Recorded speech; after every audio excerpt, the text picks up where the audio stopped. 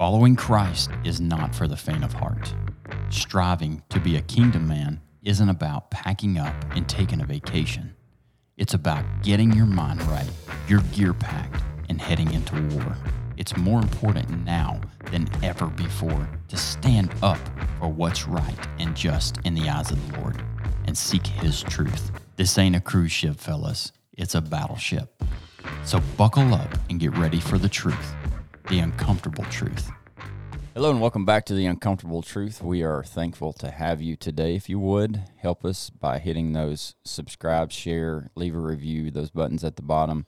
Those really help us reach more people for Jesus. We count you as a team member on this team if you listen, and we're thankful for you. We don't know all your names. We wish we did, but we're thankful for you, and we're all on the same team, and that team is to share the word of Jesus and the gospel of Jesus Christ with others. So that would tremendously help us out. Guys, uncomfortableness. We usually have a uncomfortable intro. I've got one. Okay, here we go, Obi. Yeah. It just dawned on me. I like it. Last night, Let's go.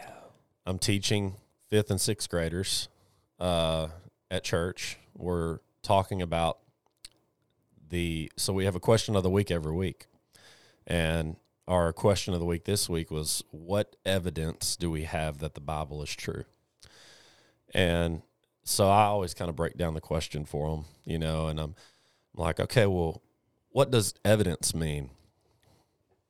And, all the kids raise their hand. There's usually about 50 kids. I got a pretty good group. And the first kid raises his hand and he says, clues, evidence is like clues. And I'm like, yeah, that's right.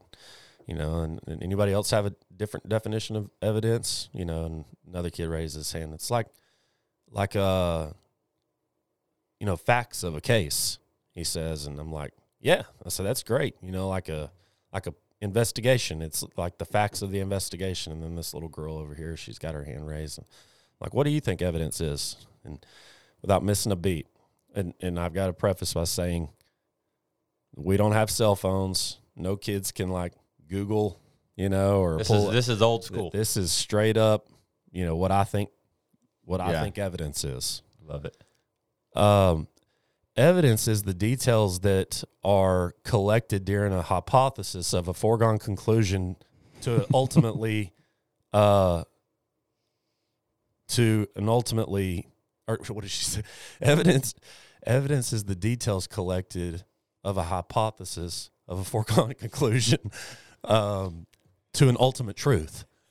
and I been in science class that day? I said, well, one more time. What was that? What evidence is the details collected in a hypothesis of a foregone conclusion to an ultimate truth? Did you just say amen? I said, is that the Webster Dictionary definition? Would you like to teach class? I've got 3 adults in the back looking like, she's right. They're on their phones, right? Like, the word for word. Yeah. It was a very uncomfortable moment for me awesome. because I was not prepared for Because that. you just went from 5th and 6th grade teaching to am I the right teacher for this class? Oh, my goodness. That reminds me, man, the other day, so we started practice for my oldest daughter's softball team. Our first practice was Monday. And the first thing, whether I'm coaching T-ball or I'm coaching 7 and 8-year-olds or I'm coaching, in this case, 13 to 16-year-olds, the first thing we do is throw and learn how to warm up properly. And the second thing that we always do is I bring them in a circle and we say our names, because we got in any sport, it's good to communicate. And if you know your teammates' names, you must know their names so that you can communicate. Also, it's just a good human thing to do, right? Yeah. So we go around the circle and say your name and what school you go to. So here we go. Emma, Tamala, Miller, Heidi, and so on and so forth. There's 14 of us, including coaches. And I start reaching in my pockets. I love to do this with money. So if you can name, after one time, if you can name everybody's name, including coaches, I'll give you $5. So raise your hand if you can do 5. So we'll get volunteer, and she names 5. She names 6. And then the next girl said, okay, I'm up. And she proceeds, we've only said our name once. No. She proceeds to name everybody on that team. They don't go to the same schools. Wow. The entire team. The entire team and coaches. That's pretty awesome. I think You're going to need to bump that up. That needs to be like a 20 spot. Yeah, At that least. was impressive. It makes me think about the movie Good Will Hunting. When I like them apples. when Will is telling his girlfriend the names of all 13 of his brothers. Well, he says he has 13 brothers, and she doesn't believe him. And she's like, tell me their names. Do you know their names? Tell me. And he spouts off all 13 names, just boom, boom, boom, boom, boom. Ricky, Johnny, Jim, da-da-da, tells all 13 names. And she's like, do it again in the same order. And he does it again in the same order. Did he really have 13 brothers? No, he was just lying. Any brothers. Okay. Yeah, no brothers. That's what I thought. I got a number. I like them apples. That's a great movie. I'll open us up in prayer, and then Brandon's going to get us started. Heavenly Father, Lord, we just thank you for this day. Lord, we thank you for this opportunity just to talk about you, God, and what you're doing in our lives. Lord, I thank you for your word and your Holy Spirit and how it guides us. Lord, we thank you for your presence in our lives. Lord, I pray that you guide us in a direction today to lead others closer to you, to be a light for you. Lord, we love you and we lift you up. Amen. Amen. Amen. So we're recording today, and it is March 3rd, 2022. So you may hear this, a couple weeks, a month later. And there's a lot going on in the world today, as there has been for quite some time. And I'm not going to get into those details or what my opinion is because it does not matter. I don't care. Now, all of you listening are going, oh my gosh, how can you not care about what's going on in the world? I do care about people, and I do care people know about Jesus. That's what I care about. Can I argue with you about what I believe politically? Sure, I could. Can I argue with you about what I believe about Putin? Sure, I could. But I want to go back to the Bible. All of us have young kids that we're getting the opportunity to raise in our homes. And if you are growing up in a home or you're a parent who has children in a home and you are getting them around Jesus as often as possible, and you're fortunate enough to know they know Jesus, it becomes very clear that they have a much more clear connection to Jesus than we do as adults. And I've tried to really think about why that is. And the reality is that I've come up with is that they don't have convoluted thoughts to wade through. That makes sense. They don't have enough. They don't know too much, and it's a good thing. They know what they know. They know Jesus is in their heart, and they know how to simply express that. They know this, that he is the beginning and the end. That's it. He's the Alpha and the Omega. They know that nothing in between that beginning and end, which is infinite, surprises him. And they keep it that simple. If you don't believe me and you have a child that knows Jesus, just ask him a few questions. Hey, what do you think about God's love?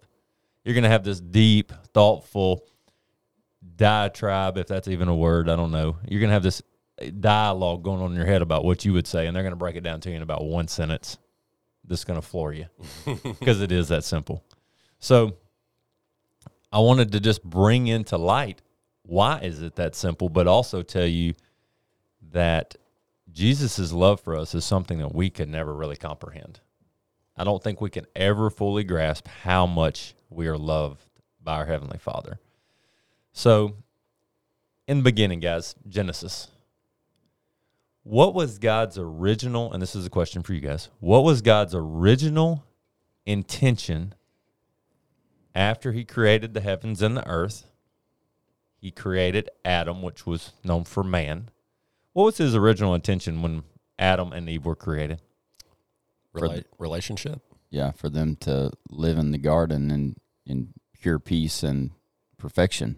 Were they originally created in his image? Yes. Yes.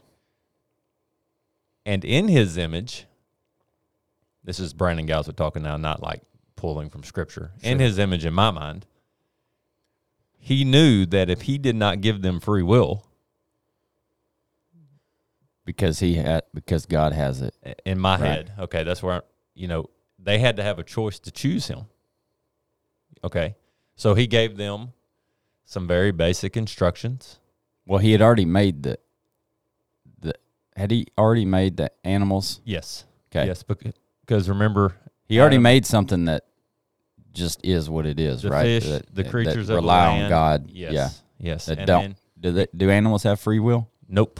They have, well, I guess you could say they do in the sense that they do whatever their instincts tell them to do, but they don't know right from wrong. Yeah. Okay. Nobody gets mad at a lion for killing a zebra. Right. That's right. Exactly. So God gave Adam the ability to name these creatures, right? But he also told Adam and Eve, he gave them one very specific instruction to not do what? Eat from the tree of life. Mm-hmm.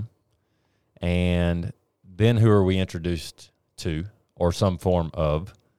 The devil. The devil. Everything's the devil to you, mama. Yeah, I know what movie that's from. Is that That'd be Waterboy. Waterboy? I like school. And I like Vicky. This was I'm not going to stop scripted. going. Okay. Sorry. Waterboy was not in Genesis. We just want y'all to know we're real and we can have fun. Medulla oblongata. Medulla oblongata. Mercy. Okay. Mama sorry, I got to stop. Yeah, stop. So we're introduced to the potential of deception. Okay, and here's the point I'm going to bring home, and I want you to remember the beginning and the end. So, just so everybody's following, I guess it's God creates man, God creates woman. We're introduced to free will. Mm-hmm.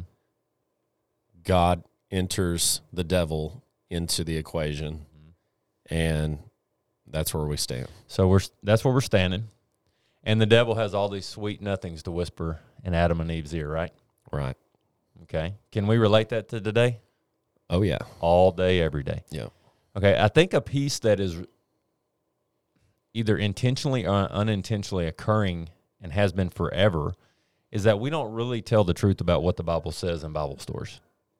It's often this feel-good story. And when I hear the word story, and I'll give you a very specific example, I use this as a middle school principal when reality hit me in the face. I quit saying, don't tell the story. I began saying with 12 to 14-year-olds, that is a lie, and that is the truth. Because a story is this fictitious thing that like makes you feel good, but it really may not be the truth. Okay? Right. So most stories from the Bible that we grew up learning in Sunday school made us feel good. They always made the human being in the story almost seem flawless. Okay? When you tell a story, most people will tell you that you need to have like a hero, a conflict, and a resolution that the 100%. hero solves. Yep. And I think this is the piece and the connection I want to make. So we know Adam and Eve eat from the tree of the forbidden fruit. They then know that they're naked and they're shameful and all these things occur, okay? So from that point forward, Genesis 3:15, I will put enmity between you and the woman and between your offspring and her offspring. He shall bruise your head and you shall bruise his heel. He, being man and woman, shall bruise the serpent's head, and the serpent is going to bruise their heel. Which means from that point forward, from Genesis all the way to the last chapter and verse in Revelation, the reality is that sin is real. But the other reality is that God has such a deep desire to have a relationship with each of us that he keeps working through flawed human beings over and over and over and over again to have the opportunity to allow us to choose a relationship with him. So Alpha and Omega, beginning and end, and then you got all this stuff in the middle, which we're living right now. We're in the middle. Some people say we're closer to the end. Some people say we're not, whatever. The reality is all of those things in the middle are tied to sin, and he is the answer, and he's Alpha and the Omega. So I'm going to jump from Genesis to Revelation, okay, because every answer is in the Bible, guys. And this is an astounding truth that I keep relearning daily, okay? It is in his word. He gave it all to us. It's right there with us. So start with Revelation 20:10. And the devil, that serpent, or some form of that devil, same body or mind, however you want to say it, had deceived them and was thrown into the lake of fire and sulfur, where the beast and the false prophet were, and they will be tormented day and night forever and ever. Guys, the victory is already won. Literally, it's won if we know him. Now, I want to say this too, because I said if we know him, because we have that free will that Adam and Eve had. They could have lived in God's image forever and never known sin. But they didn't. So from there forward, I want you to go to every character in the Bible you know and every Bible story. And parents, if you're out there listening, I urge you, I implore you, I challenge you to tell the truth about what those Bible stories say. That Adam was flawed, Eve was flawed, Abraham was flawed, Jacob was flawed, David was flawed, Jeremiah was a prophet telling everybody through God where they were flawed. Jeremiah may have saved one person in 40 years of testifying and prophesying. Nobody listened to him. Those flawed characters are the most beautiful epitome of God's love for us that we can relate to today, because guess what? That's us. That's us. So last thing, and I'll open it up for y'all's thoughts. Revelation 25:5-6. And he who was seated on the throne said, Behold, I am making all things new. Also he said, Write this down, for these words are trustworthy and true. And he said to me, It is done. I am the Alpha and the Omega, the beginning and the end. To the thirsty I will give from the spring of water of life without payment. It cost us nothing other than just deciding that we want him in our life. And that's how much he loves us. And if you think about all the history of the Bible, guys, and you look at how many times he allowed flawed man to be redeemed through his loving grace, you cannot sit here today as a human being knowing Jesus and not recognize that fear is not from the Lord. It isn't. He's got it all solved. I really want to make a shirt that says, he knows what he's doing. Just trust him on the back. Yeah. It's just so hard to trust in the storm. Yeah. You're right. And you could argue that most of our life is a storm, of just not knowing because we're choosing to try and figure it out all on our own. Yep. You got it. I had a buddy of mine reach out to me not too long ago. I won't tell all of his story, but he listens to our podcast sometimes. And he said, hey, man, I'm going through a storm. And he said, man, this past year I've been living for Jesus more than I ever have. And he said, and man, it's been here lately, it's been a rough go. And I could say with confidence, brother, that means you're in the game. Yeah. You're on the court playing for the Lord. And when you're on the court playing for the Lord, the devil does not like that. And so he's got to up his game and go, how the heck can I foul this guy out or injure him or make him think he can't take shots for Jesus? I said, that's go to James. I send almost all my buddies going through struggles. Go to James and read what James says about struggle. So there's the answer in the Bible again. I ran it on for a while, guys, but there's a level of uncertainty that we're living in the world today. And I was talking to a older gentleman on the phone yesterday, and he was calling me to talk about some business stuff. He's 70 years old. And he said, in my lifetime, there's more uncertainty now than I've ever seen. And I said, I can see how you feel that way. My thought was, and I didn't say this, my thought was, haven't we always had uncertainty? Maybe the levels are higher. Since Adam and Eve ate from the forbidden Right. fruit? We've always been uncertain about what's going to happen on this earth. And if he was making business decisions based on, or not making business decisions based on uncertainty. Mm-hmm. And his point was, hey, I don't have a lot of time left. I can't afford to take some risk. I can't get back from it. And I understand his point. But I guess it goes back to, how do we view uncertainty? Well, the thing that just jumped in my head when you said that, Shane, is we have a choice that the devil doesn't want us to recognize as a choice, but we have the choice to live in the certainty that God's already promised, or we have a choice to live in the uncertainty that the devil's trying to get us to believe. There's a lot of that. There's a lot, and it's easy to get stuck in that circle of uncertainty. It is. I mean, as Christians, we have to constantly be. I am someone who needs to regurgitate the truth often.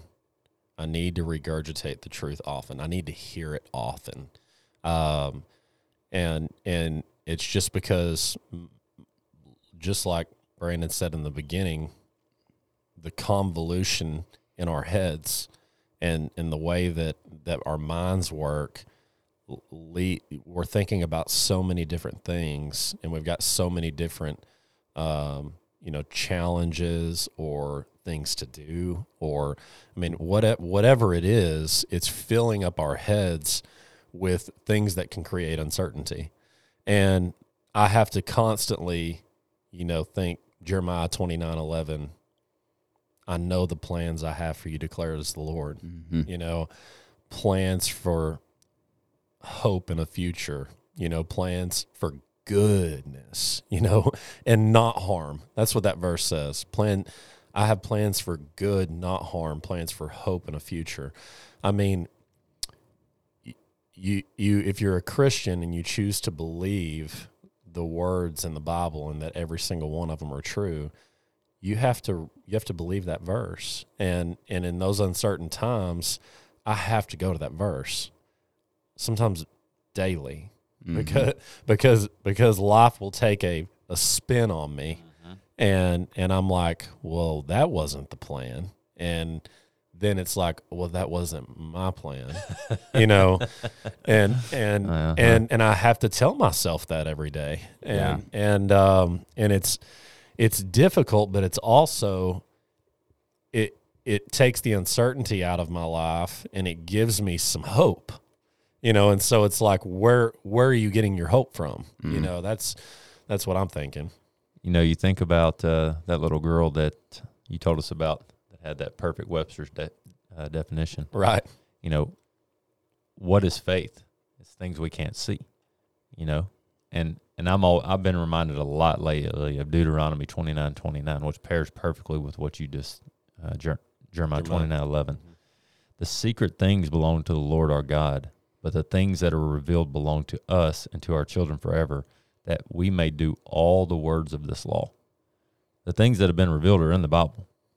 We sometimes get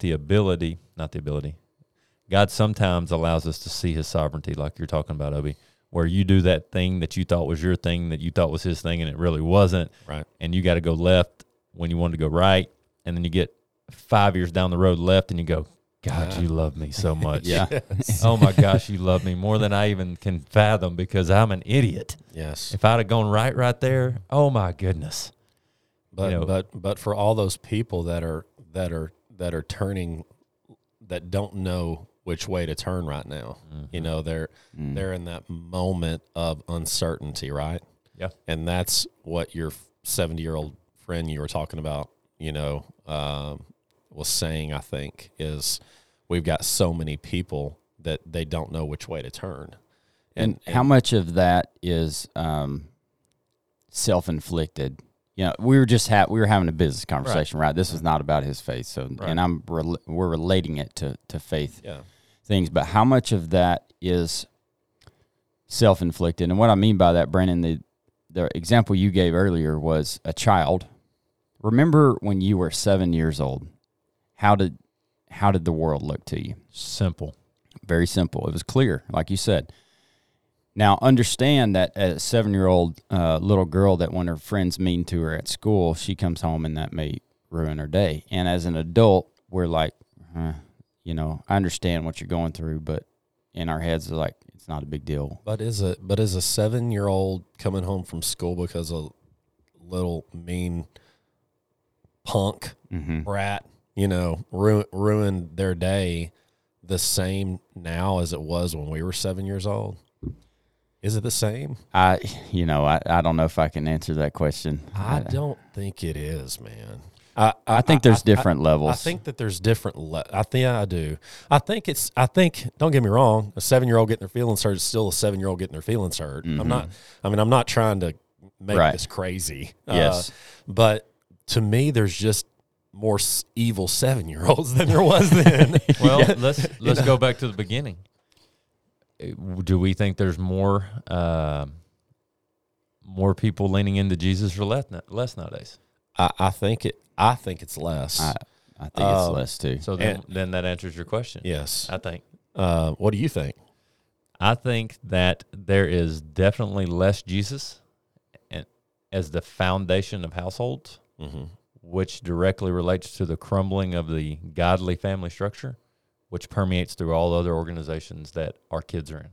I think that the Christian leaders and the men who would like to, and the men and women who would like to be Christian leaders in our world that we live in right now are recognizing that truth. And the truth is that there are less households that are raising their kids in a Christian home and teaching them the biblical principles, the literal instruction book that we have for life, and that's what's leading to these kids. To my feeling of a 7-year-old's different now, and maybe they're not different. Maybe there's just a lot more of the ones that are not being taught the right things. Yeah, and I think that those leaders are in pretty well agreement with that. And it's creating a somewhat of a spiritual awakening in that regard. That's my belief and my prayer is that we've got this awakening going on that is going to trickle down. And my prayer is that it changes the family dynamic in our country and in the world. So I don't know. That's where it's going to have to start. Yeah. Right. It's got to start in our homes where we have the most influence, and then before it starts in our homes, it's got to start in our hearts. Yep. You know, I was just sitting here thinking, you know, we talk a lot about what the Bible says, and we want to lead people to the Lord. We don't lead people to the Lord, but we plant seeds, and then the Lord does the work on their heart. But what's some actionable advice from today? Well, if you're a believer, start prioritizing the time you spend with Jesus somehow. Now, a lot of people go, well, I can't do this or I can't do that.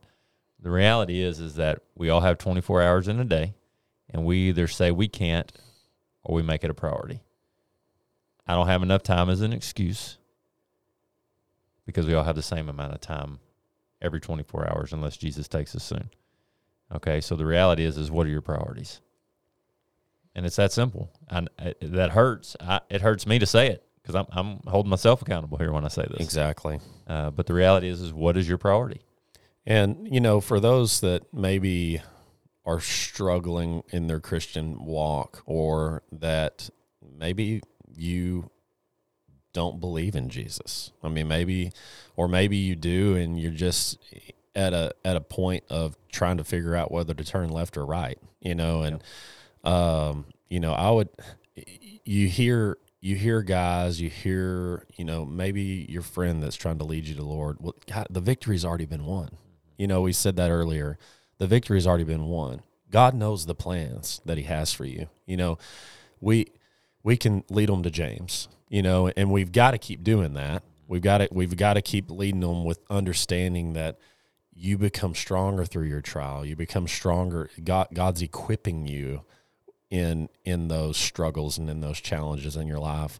But I realize that it's really easy for us as humans to think, oh, well, he's just telling me something he read in the Bible. If he was in my shoes, if he was in my situation, he would probably be thinking the same things that I'm thinking, and I would just say, maybe we would. Yeah, maybe. Right. Maybe we would. Doesn't change the answer. That doesn't change the answer. Maybe we would, and maybe I need to call Shane and tell him, and he needs to point me to James. And so we're not saying that from a heart of we don't experience those same things, and we don't have sometimes weekly, daily battles with uncertainty in our lives.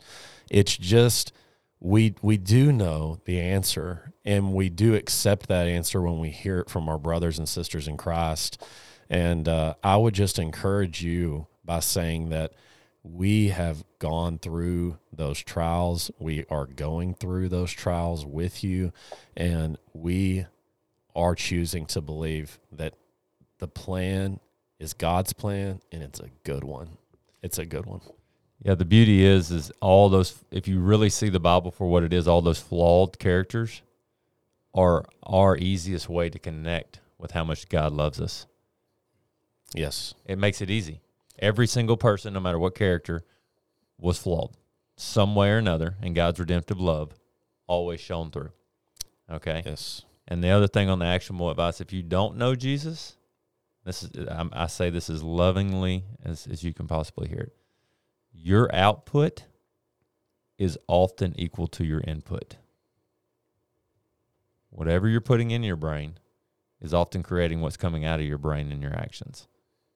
So if we're spending a lot of time in situations that are unhealthy and we have the choice to remove ourselves from those or do something different, over time, and a great place to start is Psalms and Proverbs. Start reading one verse a day. Find a different way to change the input and the frequency so the output can become something different. And that's seen all through the Bible. Amen. Thanks for joining us today. We really appreciate you being here. Our hope is that these discussions will lead you closer to the Lord.